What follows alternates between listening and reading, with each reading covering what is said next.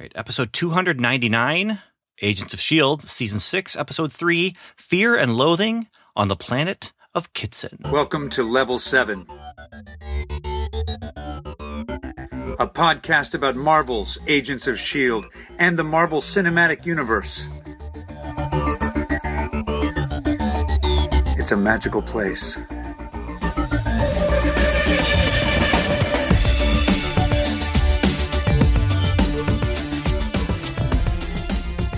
Hello and welcome to another episode of Welcome to Level 7.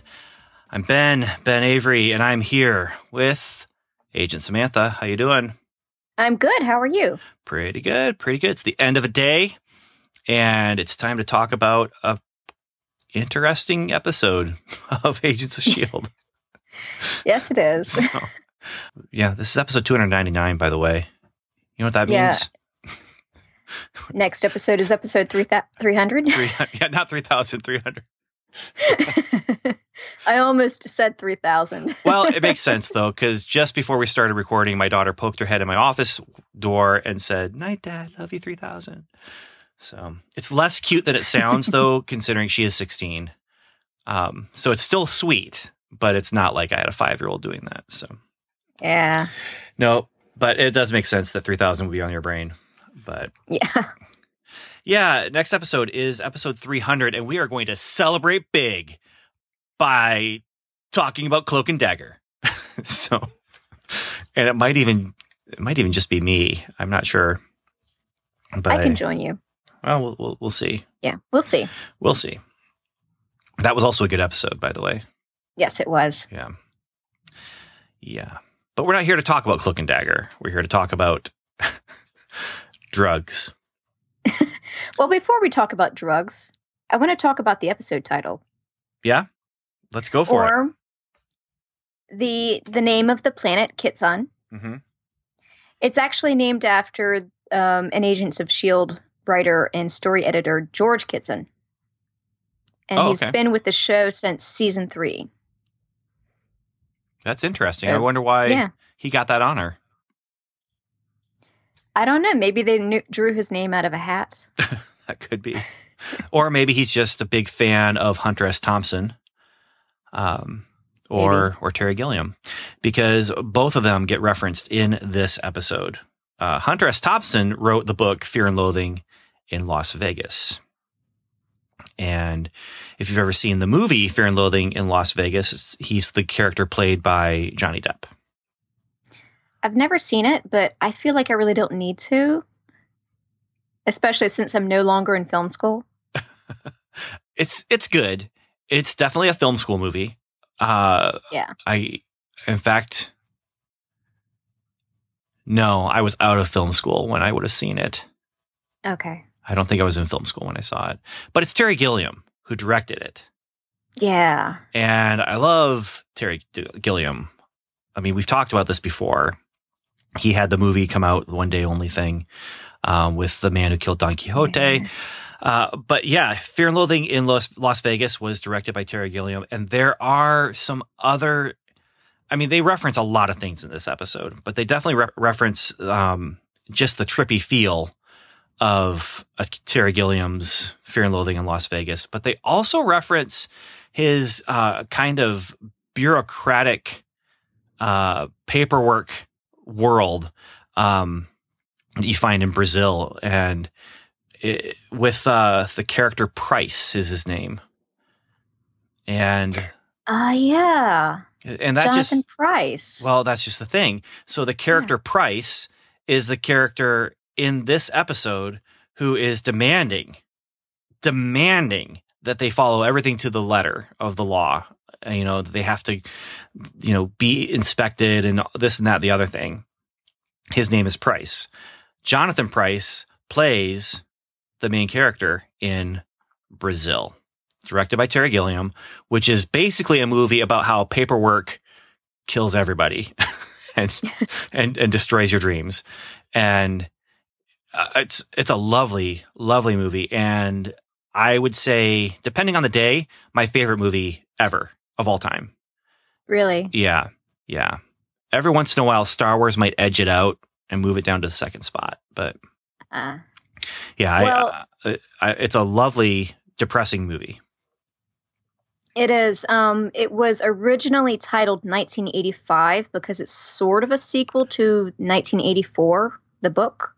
Yeah, actually, I think it was 1984 and a half. Was it? Yeah. Okay. Yeah, so it's along those same themes about bureaucracy and oppressive governments and so forth. But yeah, I saw that movie and The Graduate so many times in film school. I think I wrote 3 papers on Brazil alone and 4 papers on The Graduate. Yeah. And I have not seen either since. But I do remember liking Brazil. So I just reached over and grabbed my copy of the Criterion Collection of Brazil, which has 3 different versions of the movie in it. And it's a film school movie because of just all of the behind the scenes shenanigans that went on that really was meant to sabotage the movie. I mean, it shouldn't have been finished. And what was released to the theaters was not what he actually wanted to release. And so he actually then held a press release of his cut that he wanted everyone to see. The theater release had a happy ending, and his had another 15, 20 minutes on the end of it that were not a happy ending. And there's also a book called, I can't see it. Oh, there it is. The Battle of Brazil. And that is a fascinating. If you love behind the scenes stuff about film and filmmaking, that is a fascinating read.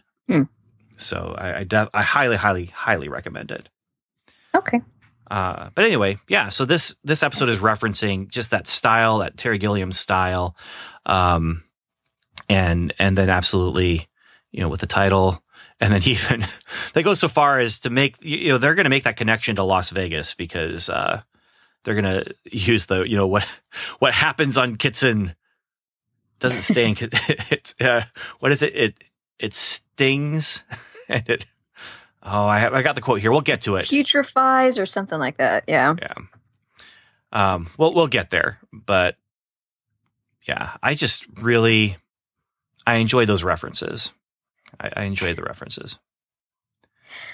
So. Actually, the actor who played Pretorius Price, the guy who was doing the inspections, he seemed more alien than any of the characters on Kitson. And I think it's just because he's a shorter man who's a little stocky. They may have put some padding on him, but they put this weird costume on him, and it made him look a little strange, but he did a really good job. Well, and he has something physically going on with his arms that I'm not sure how to describe it, but they're not formed typically, and that adds to the look as well. And I've seen him in other stuff. I cannot remember, and I actually looked him up to see what have I seen him in, and I didn't recognize anything from his IMDb list of anything I'd actually seen, except for some, I don't know, random movie from a while ago. But yeah, I liked him a lot, as much as you can like a bureaucrat who's just going to kill you with bureaucracy. Yeah. But, the other thing I felt that was getting riffed here was when they first entered the casino, they were absolutely riffing on Star Wars. Absolutely. Yeah. I mean, just the way that they shot the intro scene as they're walking into the casino, it felt like Mos Eisley. It felt like the Cantina. The music didn't. The music feels like this season has felt like Tron, Blade Runner, Stranger Things, the same kind of thing they were doing with the space season last season. But the casino itself, you didn't have the Cantina band, but you did have some of the sounds that they were putting into the soundtrack and the way characters are moving. Scanner. Yep. Droids and robots not being welcome. But it all builds into this very space-centric episode. We only go to Earth once in this episode. And that's the post-credit, or the tag scene, with Sarge and Jaco. And I don't know what's going on there. They shoot a cannon into the sky and they scan something, and then they go, quote, to make a mess somewhere. So there's our tag scene. I mean, I guess we're starting backwards, but there's our tag scene. And what does it do? It just makes you wonder, what the heck are they even here for? Like, what really is going on here? We'll see. I still don't think that Sarge is there completely on malicious terms. I think he is trying to serve a purpose, but maybe not in our, maybe like how last season when they were in the future and they, the SHIELD team came from a very structured, civilized place where in the future the humans were imprisoned, and so there was sort of kill or be killed mentality. I think that Sarge and his team are in the exact opposite situation, where they come from a very kill or be killed sort of mindset or micro society, which this team is a micro society, entering into a more civilized society. Yeah. Well, this episode doesn't reveal very much at all as far as what's going on with them, but it does give us that tag scene to remind us, hey, don't forget, Clark Gregg, you love him, and he's bad now. But he's still got a great personality. I do think he's bad. I don't think he's. His mission may be a good mission, but it's one of those where I think it's the end. If he's good, he's a good guy who the end justifies the means. And so maybe he has a good ending in mind, but based on everything we've seen, he's a murderer who murders and steals and kills, and somehow destruction follows them. Now, whether they cause the destruction or they're there to do something before the destruction comes, I don't know. But I just don't think that he's a good guy. Okay. Or maybe he's, I don't know, one of the season villains who may turn good towards the end. We'll see. Yeah. I'm not as interested in that. That doesn't interest me as much, but we'll see where they go with it. Okay. That's all we can do is wait right now. Because this episode it's not even about them. We're just reminded of them at the end to say, hey, don't forget, we got stuff going on Earth too. But meanwhile, we got this stuff in space. And so we have a very space-centric episode, which I wonder if the writers right now are kicking themselves to say, if we had just done everything in space and not bothered with Earth and just let everyone stay on that ship. Because at the end of last season, Coulson and May are on the beach and everyone else is on the ship, making it sound like, let's go find Fitz. And they would, if they were out in space right now, they wouldn't even have to think about Endgame. And yeah. Because I wish they had too. With the snap that happens in Infinity War, that could have happened and they wouldn't have to mention it out in space. I mean, yes, it affected space. Captain Marvel talked about how, she's dealing with stuff in space, but it's less messy. Let's just say that. If they had all just gotten on the spaceship, waited until Coulson died, bring in Agent May, they're all on the ship and they're all looking for Fitz. And if they still wanted to tie Clark Gregg back into the story, this character of Sarge could have appeared on another planet. Yeah. So they didn't do this. I mean, here we are, armchair quarterbacking, but I mean, that's what we do. So here we are doing what we do. It's not our job, but it certainly is our hobby. Yeah. But we do it like it's our job, Yeah. So, well, I guess we don't do it like it's our job because our job we have to do. This we want to do. Therefore, our hobby.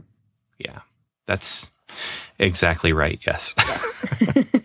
So in other words, what you said 3 minutes ago, but I just said it over again and not as eloquently. So anyway, let's talk about space. And there's two plot lines happening here that dovetail together a lot faster than I thought they would. And so do you want to start with Daisy's team, or do you want to start with Fitz and Enoch? Let's start with Fitz and Enoch. Okay. So Fitz and Enoch are on Kitson, and their ship and cargo gets stolen by some bad guys who, they're not terribly bad. They actually say, here's a coin, and now you can go and make a bigger fortune, you know, the way you do, because this is a gambling planet. So they go to the casino, and they have to go through a sensor to make sure no robots or androids or cyborgs are allowed in. And so they have to go through the sensor to make sure they're both biological. And this is interesting information about Enoch. As a Chronicon, he has internal systems that match or mask his mechanical bits to make him seem human. So like respiration and heartbeat and such. Yeah. So all the stuff, he fools the sensors. He actually walks in very boldly and causes Fitz to kind of panic a little bit. He's enjoying himself, and they're friends. He actually says, "You're my best friend," to Fitz, which is a little bit sad, but he says it. So are you feeling the Data here? Are you feeling him as more Data than Spock? Little bit. I think his emotions are more sophisticated than Data's ever was. He was built with the intention to always have like something akin to emotions. Yeah, but he recognizes his emotions as, you know, they're happening. Facsimile. Yeah, it's a facsimile. It's programmed in there. And this is where, you have that Star Wars kind of vibe, but they also say, check your weapons and your moral high ground at the door. So I found that, I don't know, it just struck me as funny. And then they come back and say it again later on. And then they come back and say it later even more at the end when the Chromicons come. She says it before she gets thrown away to the side or whatever. But so I'm wondering if that lady at the front door, was she an organic species, or was she robotic herself? Yeah, I don't know, because she repeated that every time, but that could just be part of the job. Yeah, you know, because I've had jobs where, like my first job, I worked in a grocery store, and when I was on the register, every transaction I had to ask 6 questions. The same 6 over and over again all day long. It was scripted for you? Not scripted. I would try to reform them. Okay. Or reword them as best I could. But basically, I had to get these 6 questions across to the customer to fulfill the shopping experience. Make sure they have everything they need. Yeah. So, but this could be a script for her, you know, like the telemarketers, you know. So I've been called 5 times by the place that they will come and inspect your home to see if you need to have your basement sealed or whatever. 5 times in the last 2 weeks, they've called me and said, we had an appointment with you. We would like to continue the process to make it, I can't remember all the details, but it was the same opening line every time. And I got to a point where I wanted to just yell at them and say, no, we never had an appointment. I don't know why you're leading with that, because we never had an appointment and we never will have an appointment. And instead I just say, no, thank you, and hang up. Yeah.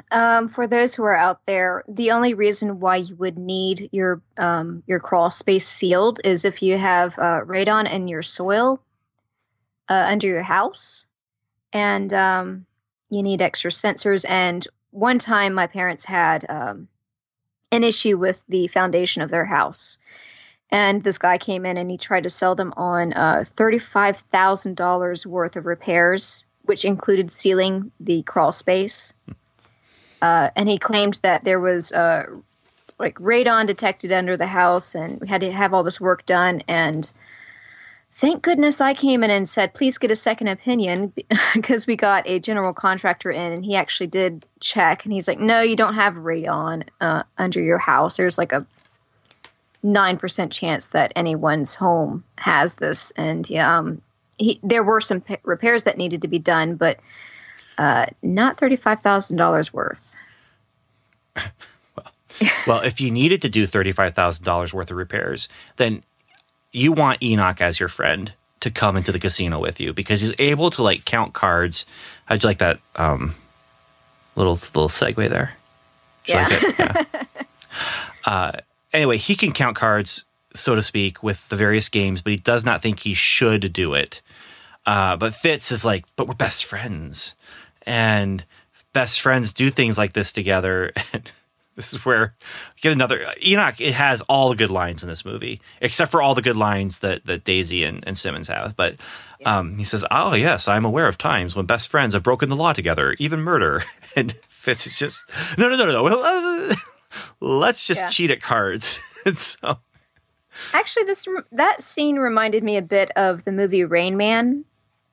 Well, with Tom meant to. Cruise, yeah, I mean, that's what's happening there. I was also thinking there's a gambling movie with Kevin Spacey that was a little while ago, but yeah. So Enoch, they play a poker like 20 blackjack kind of game, and he does well. But then he loses bad, and the reason why is this other guy that they're playing with says, "You are great at cards, but dumb at people."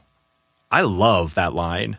Like, that was perfection. Like, this whole script is just so well done. Even these lines that aren't meant to be laugh lines are really, really good. Yeah, what does make sense and what doesn't make sense at the same time. So it's kind of contradicting itself. Is I thought that with Enoch knowing how to play these games of chance or these gambling games, I thought that somehow learning all the rules that he would have learned about bluffing. But maybe he did, but he didn't understand it. Well, I don't know, because this was like the pre-bluff. So Fitz, okay, as soon as the other guy is like, I'm out, Fitz can kind of see he's moving toward a bluff. And Fitz is trying to get Enoch to stop and not play the hand. But Enoch has a good hand, and the other guy's out. So he goes in. And so there's a little bit of cheating going on here, and I'm not sure the dealer maybe shouldn't have let this happen, because the guy says, I'm out. Enoch goes in and makes his bet, and then the guy's like, oh, I'm going to go back in, and goes back in and has a better hand than Enoch had. So I think there's a little bit of cheating going on there too. But basically it comes down to not understanding, quote, human nature very well. Well, I know at least from what I learned from Celebrity Poker that I saw on TV a million years ago. I can't believe that was a thing. But it was so good to watch. Well, the few times I tried watching it, I was not drawn in. But I wasn't watching Celebrity Poker. I was watching just poker on some poker channel or whatever. Yeah, I watched that once too, and it was like, because everybody has their game face on, it's actually kind of boring to watch. But with Celebrity Poker, that was more interesting because you could see people teasing and bluffing, and you could see where it was actually a really good exercise for them as actors. Not that I condone gambling, but you could see the people who were known as good actors, they were really good at poker because they all could hone their acting skills into the game in bluffing. And those who were, like, I remember Kathy Griffin. She's known as sort of a wild child in Hollywood, if anyone's not familiar with her. And she didn't come to the the lesson class before they played this game for the actors who weren't familiar with how to play Texas Hold'em. And so her strategy was every hand she's all in, and she was out within maybe like 2 or 3 hands. So, good at cards. No, good at people, but dumb at cards. It sounds like for her. She's good at getting attention. Yeah. How about that? Yeah. Okay, so they're down and out again. Mm-hmm. They don't have anything, and Enoch suggests that they try to make. First suggestion is they could make money at the brothels of Kitson. Fitz shoots us down immediately, which good on you, Fitz. We don't need that. This is a family show. Yeah. Well, I don't know. Somewhat. It's in the 8 o'clock hour again, but yeah. Enoch suggests a new game, one that's based more on mathematical outcomes and not bluffing. And Fitz feels like, yeah, that's a good idea. Why didn't we do this in the first place? Here's the problem. It's a game that's similar to blackjack. Fitz is going to play it. Enoch will count cards and signal him. But the collateral to play the game is yourself. Fitz is the collateral for this game. And we see why that's a bad idea when one of the players gets shot in the chest by an arrow that rises up from the table because he hit on 4. And the dealer says, you never hit on 4. And what I don't understand, why didn't Enoch explain to Fitz the rules of the game before they played the game? Maybe they ran out of time. Maybe. I don't know. I don't know. He gave him a couple tips. The game was starting, but. So as they're playing, a remote override on Enoch sets off an alarm. It's an alarm that's in a register that only humans can hear, similar to where Enoch was kind of and making this little noise with his mouth that, you just say to yourself, it's just a show. I should really just relax. But okay. They have this remote override on Enoch. It means that he is not what's the phrase he used? Let's see if I can find it here. He's decommissioned, and therefore he's useless.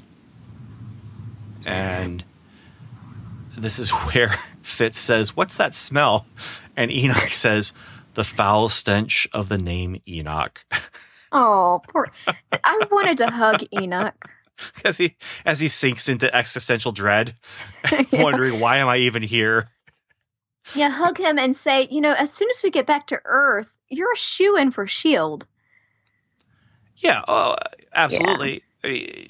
I mean, he's perfect for the job that he was set up for originally, which is to wait 72 years with Fitz until it's time to wake him up. But he's good here too. But that smell actually is the blood of the dead gambler. And I love it because it's Chekhov's blood of the dead gambler. And Enoch says, "Oh, it's his blood. It's sulfuric. It's like 80% sulfur." And the next scene, Fitz is holding the guy's arm. I'm like, what in the world is going on? And then he just spread this stuff up around the door because they're locked in this room. And he gets Enoch to snap his fingers, light it on fire.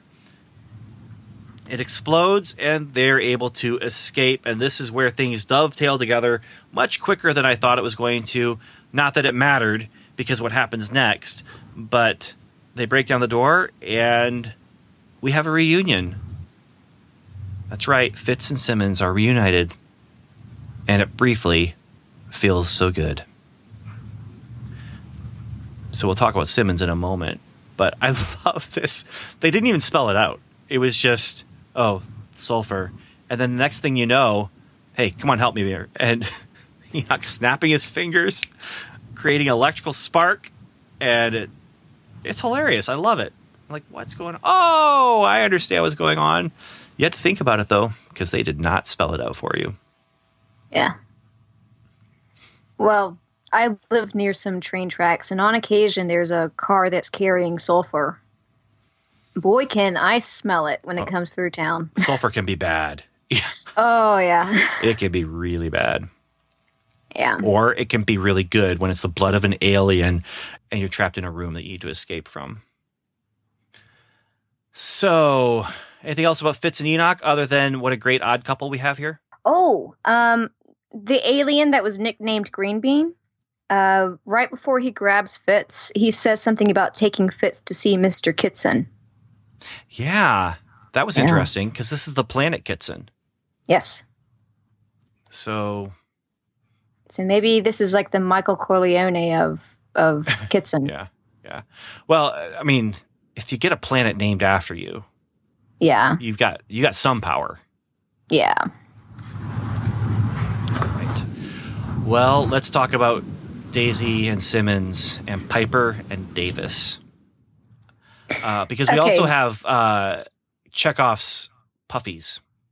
Okay, the puffies, I also nicknamed them Space Catnip.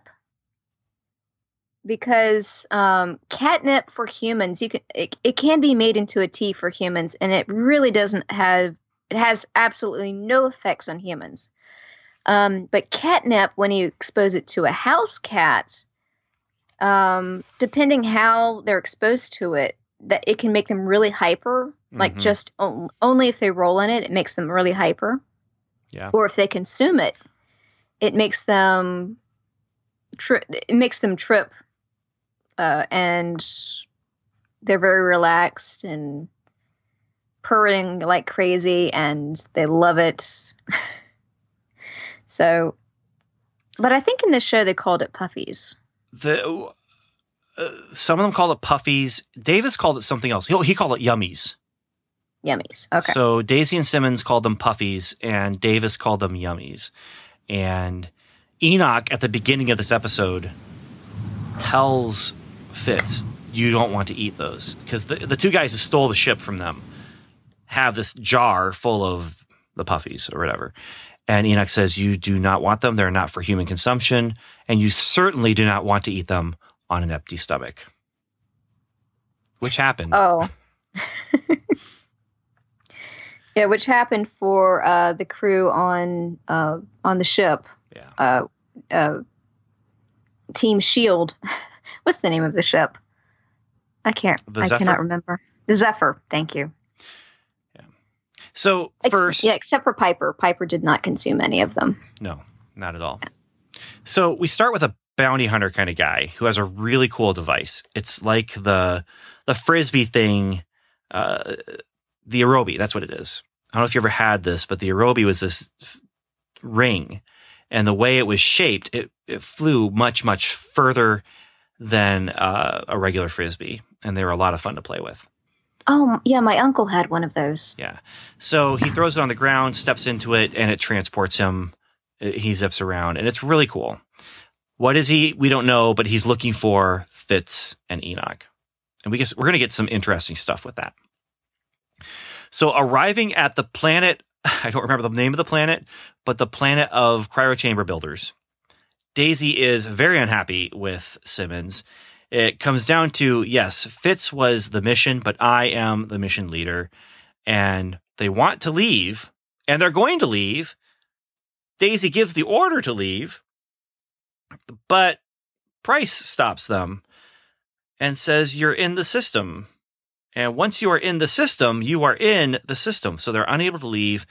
They have to have all of their cargo inventoried. And when they're asked about the nature of their business, Simmons says, we're looking for Leopold Fitz. And the inspector says, you shouldn't have said that name because he is listening. But the he who is listening is not Fitz. It's the bounty hunter. And he comes. There's a fight. He knocks people out. Davis then knocks him out by hitting him in the back of the head with a frying pan, basically. And yeah, we're in a comedy episode, you know? This is not the heavy action and, you know, people dying all over the place kind of thing. Although there are people who probably should be dead based on what happens to them in this episode. But the bounty hunter explains, you and your friends are out of time. And then he reveals that he knows Fitz should be dead because Fitz died, but he's here. And so this reveals actually to them that Fitz is still alive, but the bounty hunter is there to what? Right the timeline? I don't know. I think that this has something to do with some sort of time police or something like that, where Fitz died, he's here, so he shouldn't be here. Although the Fitz who died came with the SHIELD crew, and they are the ones that he said are out of time. Not out of time in the sense that your time has run out, but out of time in the sense that they are from out of this timeline. I'm really curious where this is going. But there could be some really fun stuff here. Yeah. So I think a couple episodes ago I said that there are 2 timelines, and I was incorrect. There is actually 3. And I know this might be complicated for some people, but the first timeline was actually the loop that they broke last season. That continuous loop, unbroken. That's one single timeline. The second timeline would be when we saw Flint putting the Earth back together after SHIELD broke the timeline. So they've split off into a separate timeline because they've continued to live. And that is confirmed in the show, so it's canon. The third one is the one that we're currently in now, where we're seeing the agents trying to move on beyond this broken timeline after they've saved Earth from being cracked. So I hope I did not confuse anybody further. But no, but I would say that there's not 3 timelines. I would say that there is a lot of timelines, a lot more, because of that loop, that continuous loop that they finally broke. That's true, yeah. I mean, just the loop itself, you can almost think of it as a spring as far as like the visual of it, but you have one timeline going into the spring, and then that just constant coiling back and forth, back and forth, back and forth, back and forth, until you finally have one that spirals out and moves forward without the world getting destroyed. And that's your first timeline and your last timeline. And then in between, your second timeline is actually just happening over and over and over again. Yeah, I don't know how that fits into MCU world building in general, but we will see as we move forward, because I'm not going to say anything specific, but there are things coming up in future MCU projects, and not just one project, but projects that might explain more on the movie side what they're thinking. But on the TV side, we've got a messy timeline, and this guy might actually be there to help us sort through it. Probably as a bad guy. Yeah. So. Do you think he's connected to Sarge? I don't. I think he might be connected to the Chronicoms, actually. But I'm not the Hunter. Oh. But do you think that Sarge and the Hunter? Well, maybe. I'm sorry. I misstated myself. Do you think that the Hunter and Sarge are on similar missions? I think we have 2 different things going. Okay. I have no idea, because I don't know. I don't have special knowledge, but I do think we have 2 different things going. But I could see it being the same thing. Yeah, because I could see it working together like that. Because those hunters would certainly come after Sarge and his team. Because I don't know if, they're from out of time. Another universe. Yeah. Oh, so there's a 4th timeline there. Well, that verges with the one we're currently in. At least. Because you also have what they talked about with Jocko's timeline. Yes. Jocko's world. So, yeah, I don't know. I feel like we're just stepping into this thing where just kind of accept it. We've got multiverses going on. We have multiple universes. And I just hope that we're able to kind of pick a lane and stick with it. And, okay. that's the thing with multiverses is if the story is about multiverses, I'm good with it. I love it. But if the story is just, we have the story and multiverses are kind of around it, let the multiverses, Mirror Universe in Star Trek is a great example where the Star Trek timeline chugged along, but then you had these other timelines that were, they would visit, or the people from the timeline would visit the prime timeline, but they stuck with one. And that's what I don't want to have happen, is that we don't stick with one. And maybe we need to not stick with one, though, just so we can incorporate the events of Endgame into what's happening in this universe here with S.H.I.E.L.D., where they don't even acknowledge Endgame happening. Or even Infinity War. They don't even acknowledge Infinity War with Snap. So we'll see. We'll find out. There's some intriguing stuff going on here. There's some intriguing stuff going on here. I'll just leave it at that. And this also brings me back to with Doctor Who about theoretical timelines and such, because Doctor Who is actually a really great show that explains these things. And in the show, they say that there are certain points in history that have to happen.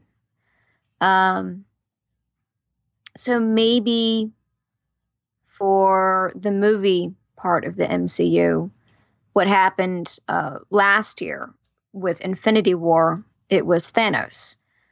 But with the fracturing of the universe, maybe instead of Thanos, it was what we saw last season with, I can't remember his name. The mustache. I can't remember his name either. Oh. The stash is good enough. We'll leave it at that. Yeah.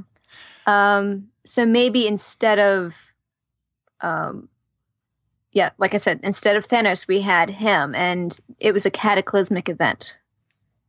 And instead of the Avengers, it was S.H.I.E.L.D. who saved the world. I think that might be where we need to point our thoughts as far as how we sort through this. Yeah. So they figure out that the ship that just left, as they arrived, had gone to Kitson, and Fitz was on that ship because the guy, the bounty hunter, came to their ship because he was under the impression that the next ship to come to Cryo Planet, whatever it's called, was going to be Fitz. So they are going to go to Kitson. Price can't believe that anyone would go to Kitson. It's a bad place. And this is what he says. What happens on the planet of Kitson? And then they say, yeah, we know, stays on Kitson. He says, no, it is contagious and burns. That's the line. Like lice.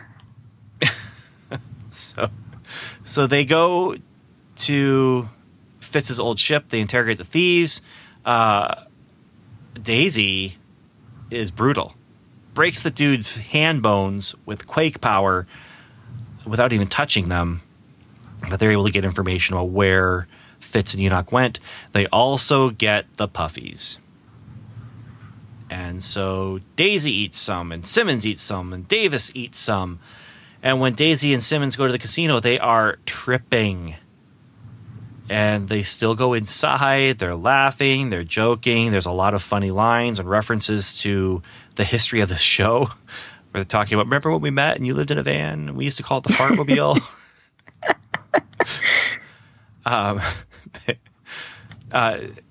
Meanwhile, Piper figures out that Davis is tripping, and so she needs to go find them because they went into the casino like this. And she leaves Davis behind, who promptly loses the bounty hunter. He escapes. And the bounty hunter connects to their computer, contacts someone, and they don't know what's going on with him. But when Enoch gets shut down, that alarm that got set off, that's how Daisy and Simmons realize that this was an alarm that was meant for human ears. That might be something that they should look into. And so they get attacked by these Chromicons who are hunters that Enoch says this is not good because hunters are every Chronicom has a task, and his task was archaeological, and these guys, their task is to be hunters, and she fights them and tells Simmons, go find the source. And this is when they are reunited, and it briefly feels so good because the disc riding bounty hunter comes, takes Fitz, gets out of there before Fitz and Simmons can really be reunited. And I find it really funny because I'm watching season 3 now of Agents of S.H.I.E.L.D. with my kids, which is the Planet season, where Gemma goes to, through the portal to this other planet, and they just keep crossing paths and not, they're the star-crossed lovers who aren't able to just catch a break ever. And they're still not catching a break. Yeah. Which, by the way, the last episode we watched last night was the episode where Gemma is on the planet. And we see what happens during, was it the 4,722 hours or something like that? Yeah. And great episode. Such a good episode. And so when the episode before that finished and I realized where we were going with the next episode, I told my kids, the next episode is so good. And so they really wanted to watch the next episode, but I made them go to bed. And then last night we watched the last episode. Okay. And it was still good. It was still a great hour of television. One of the best hours of MCU television, and definitely one of the best hours of Agents of S.H.I.E.L.D. Absolutely, yes. So good. So that's our episode. Were you surprised that Daisy asked Gemma if she would be in Gryffindor? Because Gemma is obviously Ravenclaw. Obviously. I think that that Daisy didn't know what she was talking about. I think she was teasing. No, I think she was teasing Gemma for liking Harry Potter. Oh. And Simmons, or not Simmons, Daisy knew just enough to be able to tease, but didn't know enough to really put her in the right place. Daisy's nerdy enough to know about Harry Potter. I don't know if she's nerdy enough to really know the different houses, though. Yeah. Because that's something you can know the houses with a passing. I don't know all the details about all the houses, but I know the houses. There's Gryffindor, Ravenclaw, Slytherin, and Hufflepuff. See? Team Hufflepuff. I think Daisy is like me, kind of know them. And Simmons is like you. Really knows them and knows exactly where she would be placed. And that's my kids. That's my daughters. They know. They've read those books backwards and forwards 3 or 4 times. And I even asked them once, said, is your Harry Potter fandom bigger than your Marvel fandom? Which do you think is bigger? They think their Marvel fandom is bigger, but they spend more time with Harry Potter. And we're actually just trying to decide. We're going to Florida on a vacation at the end of the summer. Do we have enough to go to Disney for one day or Universal for one day? We've got a big family. It's 7 people in our family. So we got enough to do one day at one of those places. And they are all about Universal because they found out not only does it have Harry Potter stuff, but it has Marvel stuff. So they don't have to choose between fandoms. Even though Marvel is Disney, it's at Universal right now. So I've had this discussion with my boyfriend because I've never been to either park. And my boyfriend says that Universal is more fun for teenagers. Yeah, we found a website that said that basically the same thing. Yeah. Though I still want to visit Disney World sometime because I've never been there and I've always wanted to go. But yeah, I think your kids would have more fun at Universal. But we do have the 8-year-old. That's true. That's the X factor in deciding. So yeah, we'll see. We'll see. Either way, they're going to enjoy it. They're going to enjoy it either way because it's just one day. So we're not going to wear out the welcome of either of those places, even with jaded teenagerness on. So we'll see. But we need to decide soon so that we can do the fast pass reservations or whatever it is. So okay, we'll have fun with that. Thanks. Yeah. So for now, that's our discussion then. I do want to thank, let's see here. I want to thank Worthy Adventures for leaving a review about Welcome to Level 7 on iTunes. Thank you very much for doing that. We appreciate it. That's a 5-star review, and that's always nice to get. I do hope that people who have heard my rant in one of the most recent episodes that we had, where I was talking about, not really a rant, it was an encouragement to leave reviews for podcasts that you listen to, that you did take that to heart. I would love to hear from you what podcasts you left reviews for that aren't our podcast. Because first of all, I'm just curious, like what else do you guys listen to? But second of all, because I'm serious. I'm curious and I'm serious when I say, and I'm not saying this to just get reviews for us, because I really hope you're hearing the heart of what I'm saying is let people know that you appreciate them. And that's not just podcasts. I think that's a life lesson. Let people know you appreciate them, because they will appreciate knowing that you appreciate them. The other thing I would like to say is this is also something I very much appreciate. We got a number of messages from people about the feed not working on various podcatchers. And I didn't notice on my own because I hadn't checked our feed for a long while. And so it's been a couple weeks that the feed wasn't working. And so I do want to thank everyone who sent us a message, let us know what was going on, let us know what podcatcher they were using, and just let us know that they weren't able to get things through the RSS feed. The RSS feed should be fixed for anyone who needs to use it. So it should be fixed for every pod, whatever you listen to your podcasts on, you should be able to now with the RSS feed. So I just want to thank you guys for bringing that to our attention and for allowing us, because you brought it to our attention, to jump in and fix it as soon as we could. So thank you very much for that. Anything else? I have some thank yous. Let's hear them.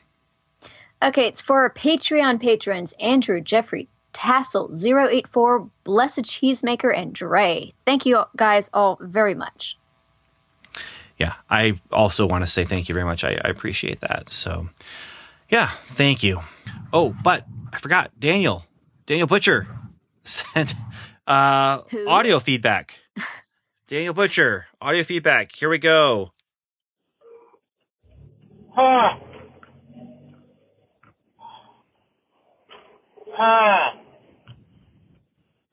Agent Daniel here. Just got done watching Fear and Loathing on Barry Kitson.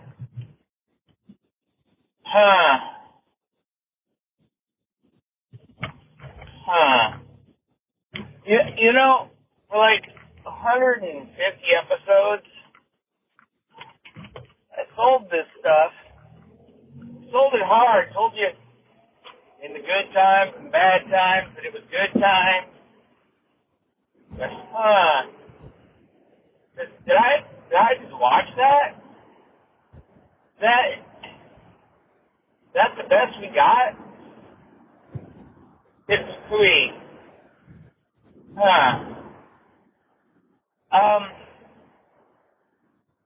So I just got done watching Stranger Things season 2, and I watched the season 3 trailer, and I'm not like a giant fan of Stranger Things. It's fine, but I watched the trailer, and then I looked over at my family, and that's Gonzo in a good way.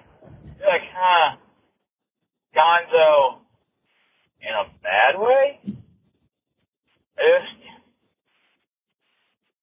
It's a mess. It's not hot. Say it. It's not a hot mess. It's a mess. Maybe we could try harder. You know, like maybe acting direction that's not just go act completely and utterly silly. Sure, they use the words high, tripping, but even when they're not, it just doesn't. Not acted great. And kudos to Marvel and ABC for finding cost-effective ways. I mean, we watched them before create these little bottle sets in space. Now everything in space pretty much looks the same, including the rickety wooden stairs. Because you know what it screams to me when I see rickety wooden stairs? It's not a horror movie. What it screams to me is I'm in space. I'm on an alien world. I mean, I know not everywhere is Star Trek in the United somewhere it was. I just,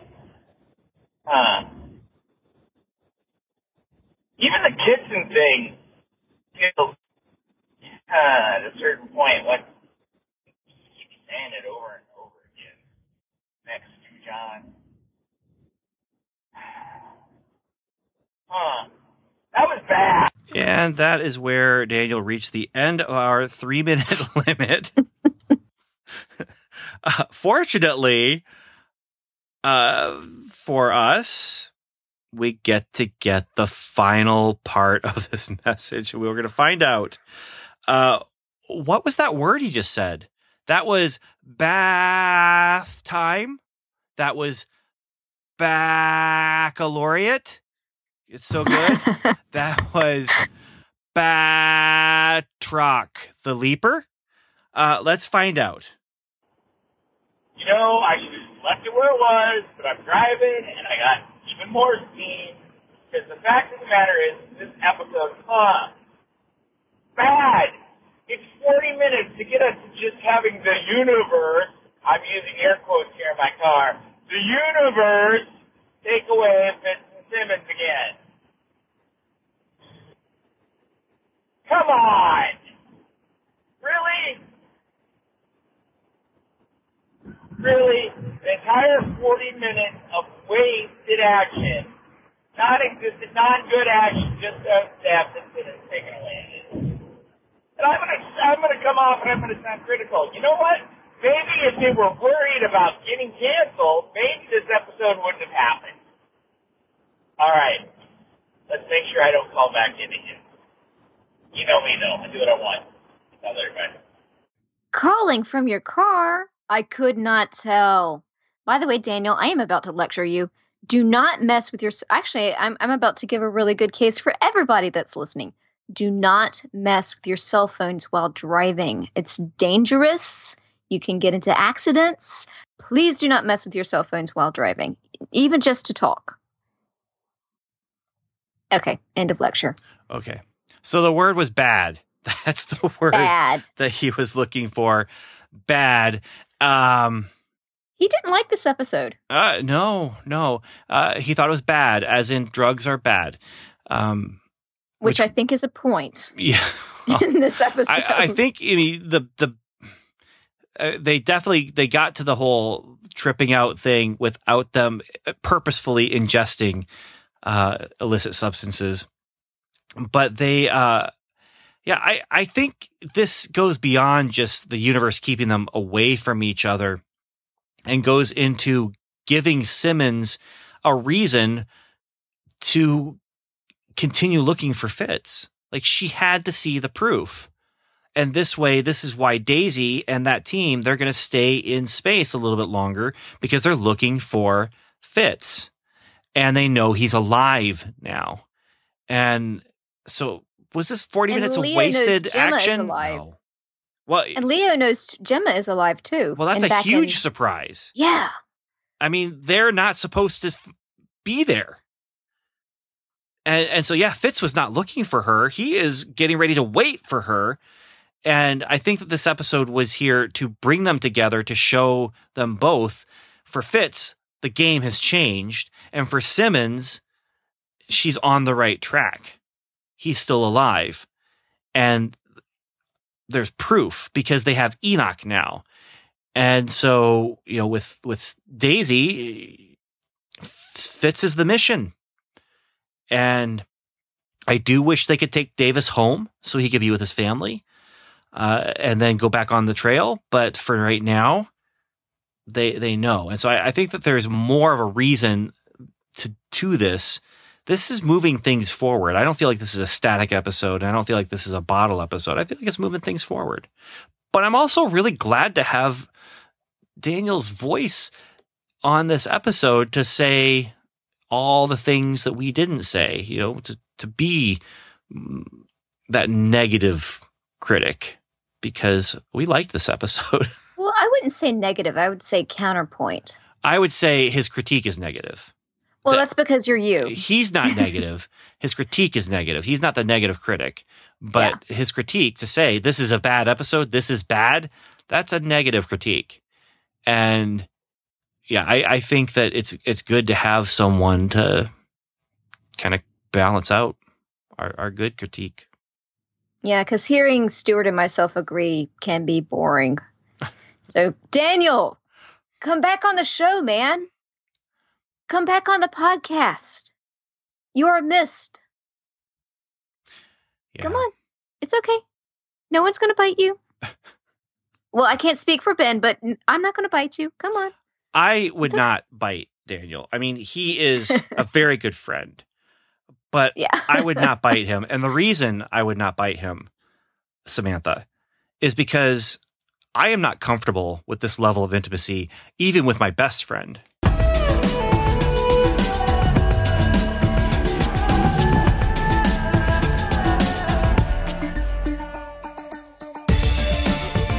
Thanks once more for listening. You've heard us. Now we'd love to hear from you. Just go to welcometolevel7.com/feedback to contact us through our website. You can also leave us a voicemail by calling 1-77-55-level-7. You can also join the conversation by liking us on Facebook, facebook.com/welcometolevel7, or by following us on Twitter, where we are Level7Pod. Our theme music is Light Fantastic by J.S. Earls. You can find that at transplant.bandcamp.com. Thanks for joining us. Until next time, Godspeed.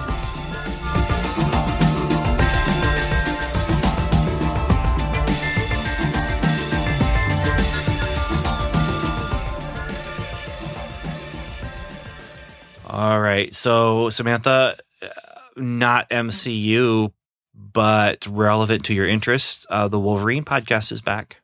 Yes. Season 2, The Lost Trail.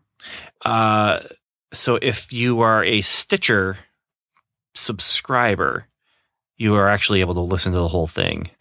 And I might do the 1 month free and just binge watch or binge listen, I guess, to the whole thing. But if you're not, it's free on iTunes, or it's just free. It's out there. It'll be released weekly on Wednesdays.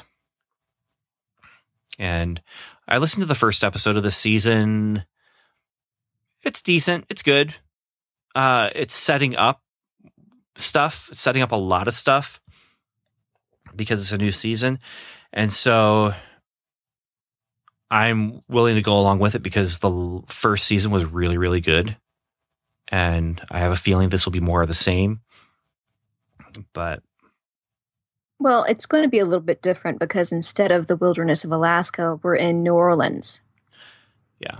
Yeah. The one thing I might suggest is when they go to credits and talk about the people who star as the different characters in the episode, don't listen to that, because it actually mentions a few people by name that I would have rather not heard that they were going to be in the episode. Because there's some mysteries and people that you don't know who they are until, I don't know when they're going to reveal it, but they didn't reveal it in the first episode, but they did reveal it in the credits. Let's just put it that way. Okay. So. Oh, I'm looking at the cast list now. Yes. Yep. There's some spoilers. Yeah. It's minor. It's minor stuff. I mean, it's not going to ruin it for you by any means. No. But if you're familiar with Marvel characters, especially X characters, then there's two names in particular that kind of spoil the upcoming surprise. So that's all I'm going to say about that. I was speaking with my boyfriend earlier tonight, and he, depending on where he is and what his schedule is when they finish this season, he may come on our podcast and discuss Wolverine with us. Yeah. He'll call in, depending on what happens. He has thus far avoided his voice appearing on this podcast. He's been in an after credit before because growing up, he had never seen E.T. Oh, that's right. You did do that. Yeah. I forgot about that. And he did not like E.T. I forgot about that. Yeah. He didn't like it. That just, Oh, well. Hey, everyone. Thanks for listening. And check out Wolverine, The Long Trail. Long Trail? Lost Trail? Lost Trail. Yeah. You can also listen to Wolverine, The Long Trail, which is about him on a covered wagon headed west to claim some land. But he might die. He might die of dysentery. No, he won't. He's Wolverine. It's Wolverine. Yeah, you're right. All right. Thanks, Samantha. Talk to you later. Talk to you later. Bye.